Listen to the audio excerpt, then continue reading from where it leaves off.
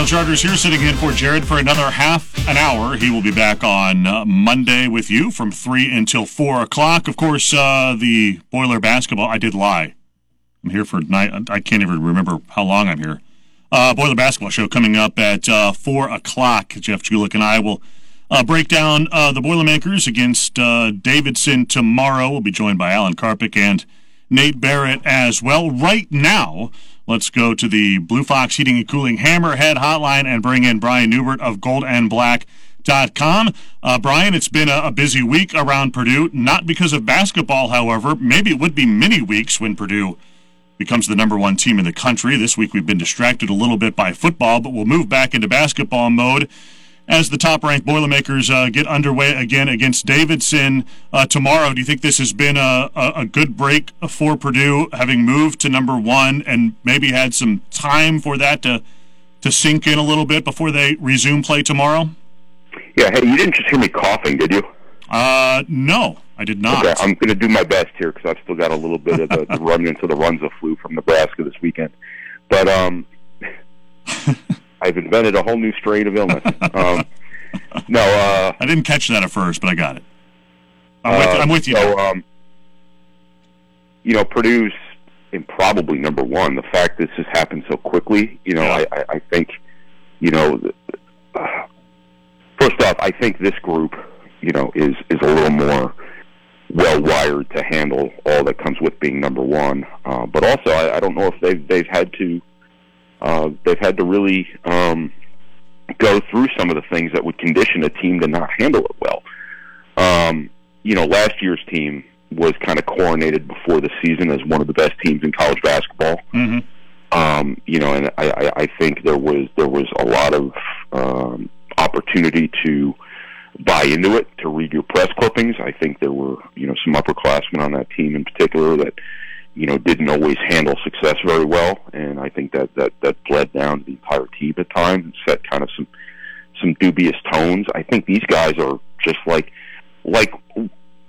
what Matt Painter always says about recruiting is when kids aren't like 5-star guys, 4-star guys, whatever, they don't deal with the crap that coaches have to undo when they get to college, and mm-hmm. That's kind of where I think this team is too. This just all kind of happened so quickly with a bunch of level-headed dudes who are just playing really well right now that I don't know if that traditional trapping is a thing.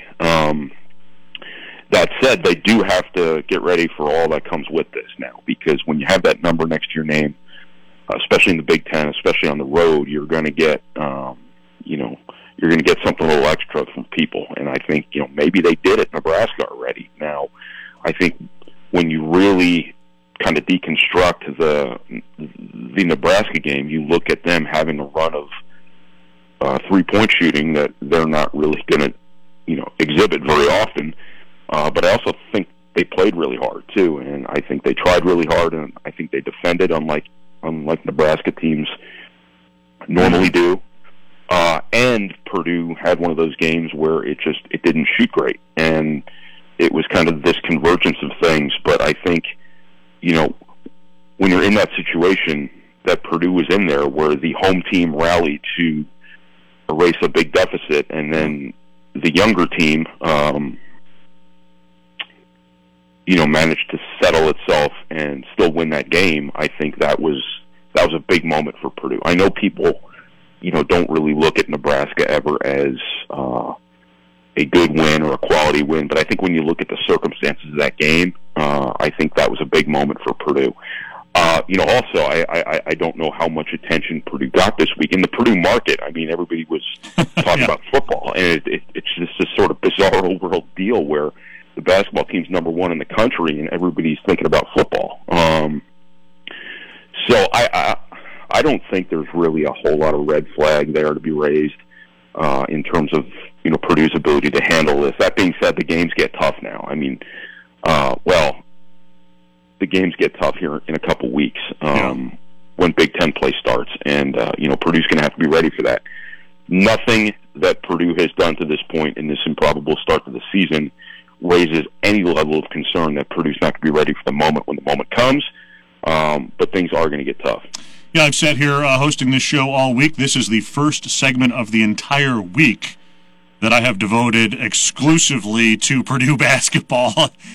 And the team became the number one team in the country on Monday. It's crazy to consider that, but we've been distracted, obviously, by football this week. I think, Brian, in the preseason, I asked you if this year's team's ceiling was as high as last year. I think your answer, and I felt the same, was that no, this team's ceiling is lower. Having watched them now for 10 games, do you still feel that way? No, this team has a lower ceiling because you don't have that really, really high-end talent. In terms of a Jaden Ivey, last year's team was more of a proven shooting team, I think, than this team has been so far. And I think that's the sort of stuff that when you get to the nuts and bolts of a Big Ten championship race, and when you get to the NCAA tournament, things like that, that stuff tends to really stick out. That being said, this team defends. This team pays attention to details on defense. This team is good about taking care of the basketball, and these things are atypical. Look, I mean, what has happened and what very reasonably should have been expected to happen have been two very different things here, because it is really hard to be really good and, more importantly, really solid right away in college basketball with freshman guards. Yeah. And there has been no concern whatsoever with either of those guys from day one. I think, personally, and we have to move on from litigating last season, all that stuff, but I think Zach Edey has, moving into this much more prominent role, I think has gone beyond points and rebounds and stuff like that, and defensive improvement. All that stuff's really important, but I think now that he has really come a long way as a presence, as a leader, as a provider of steadiness and consistency, and just a guy who keeps his head down and just keeps doing his job. Every single game, he just does his job. And, I don't think that was the case last year necessarily. And I think not for him, but for his position, if you're picking up what I'm putting down. Yeah. I think projecting that sort of stability over 30 minutes and it being on an every single game basis, I think has really set some of the tones for this team that last year's team needed and didn't get. And I think for as good as he's been as a scorer, as a rebounder, as a defender, as everything, I think his consistency, his steadiness, and his approach to the game has just really, really kind of become the personality of this team to a certain extent. Yeah. Talking to Brian Newbert of goldandblack.com on the Blue Fox Heating and Cooling Hammerhead Hotline. Purdue has not always played particularly well in these host finals week games, and Davidson, is a good program and has a decent, if not better than decent team this year. They've beat some teams, South Carolina. They beat San Francisco, which is a pretty good program, has a pretty good team, it seems like, this year. So they have a couple of wins out there. We know Foster Lawyer plays for them, guy that played at Michigan State, and obviously is having a really good year, can score the basketball. Purdue will have to play well to win even tomorrow. I mean, I think the assumption is Purdue will keep this thing going at least back into the Big Ten. But it's not like it's a walk in the park tomorrow against the Wildcats either. No. This is a more difficult game than I think people will give it credit for. I think people, to a certain extent, viewed this as a relatively unexciting entry to the schedule to replace the Crossroads Classic. I think Purdue had to find an opponent. I think Purdue had to find a quality opponent. What you don't want to do is go get Evansville or something, all due respect to Evansville. And I think Davidson's a solid program, a good program. There's a storyline here. The Lawyer brothers, they've historically been very well coached. I know they've gone through a coaching transition since then, but I think they're pretty much the same. I think that this will be a quality game for Purdue. It's not like Purdue hasn't been tested yet. It's not like they've just made this non-conference schedule to just rack up wins here. It's if it's okay that you're playing Davidson. It's okay that you're playing Davidson after you've played Duke, Gonzaga, at Florida State, Marquette, West Virginia, on and on and on here. It's not like Purdue hasn't been pushed, hasn't put itself up against the best out there. I think this will be a good game. I remember Foster Loyer, when I first saw him play AAU, he was playing with the Michigan Mustangs. It was at,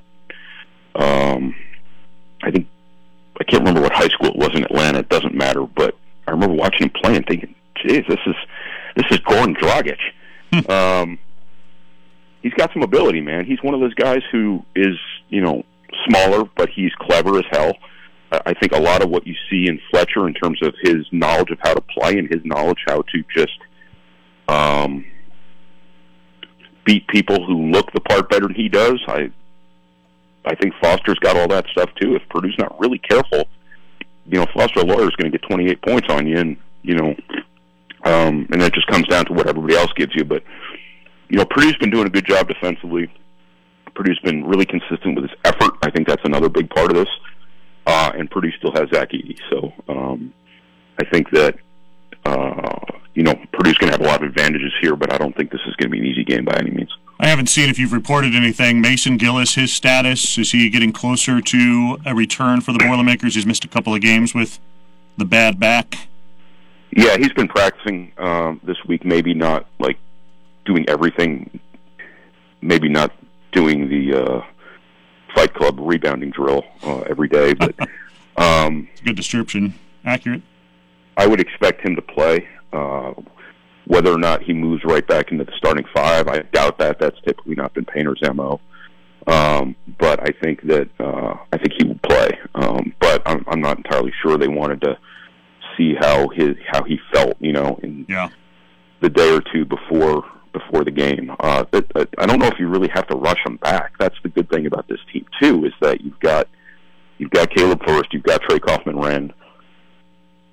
You have wanted to get those guys more minutes. You've wanted to get more minutes for all three of those guys, but it's just how. Yeah. I think the fact that Zach Edey's playing 30 minutes a game instead of the 22 a lot of us would have figured he would play this season, or 24, 25, kind of around there. I think that's sucking up more center minutes, and that's moving Caleb Furst into more four-man minutes, and that's just more out of the four-man pool that you have too many good players and not enough minutes to give them, and that's a good problem to have, but it is a problem nonetheless at times. Hey, thanks, Brian. Appreciate it as always. Enjoy the trip down to Indianapolis, and best of health as always. Always good to be with the B team. Well, you had to do that. Thank you. I appreciate that. Low-hanging fruit. All right, thanks, man. We'll talk to you later. Yep. See ya. That's Brian Neubert joining us, goldandblack.com on the Blue Fox Heating and Cooling Hammerhead Hotline. All right, let's take a break. We'll come back with more. You're listening to the Hammer Down Show, 101.7 The Hammer, 101.7 The Hammer.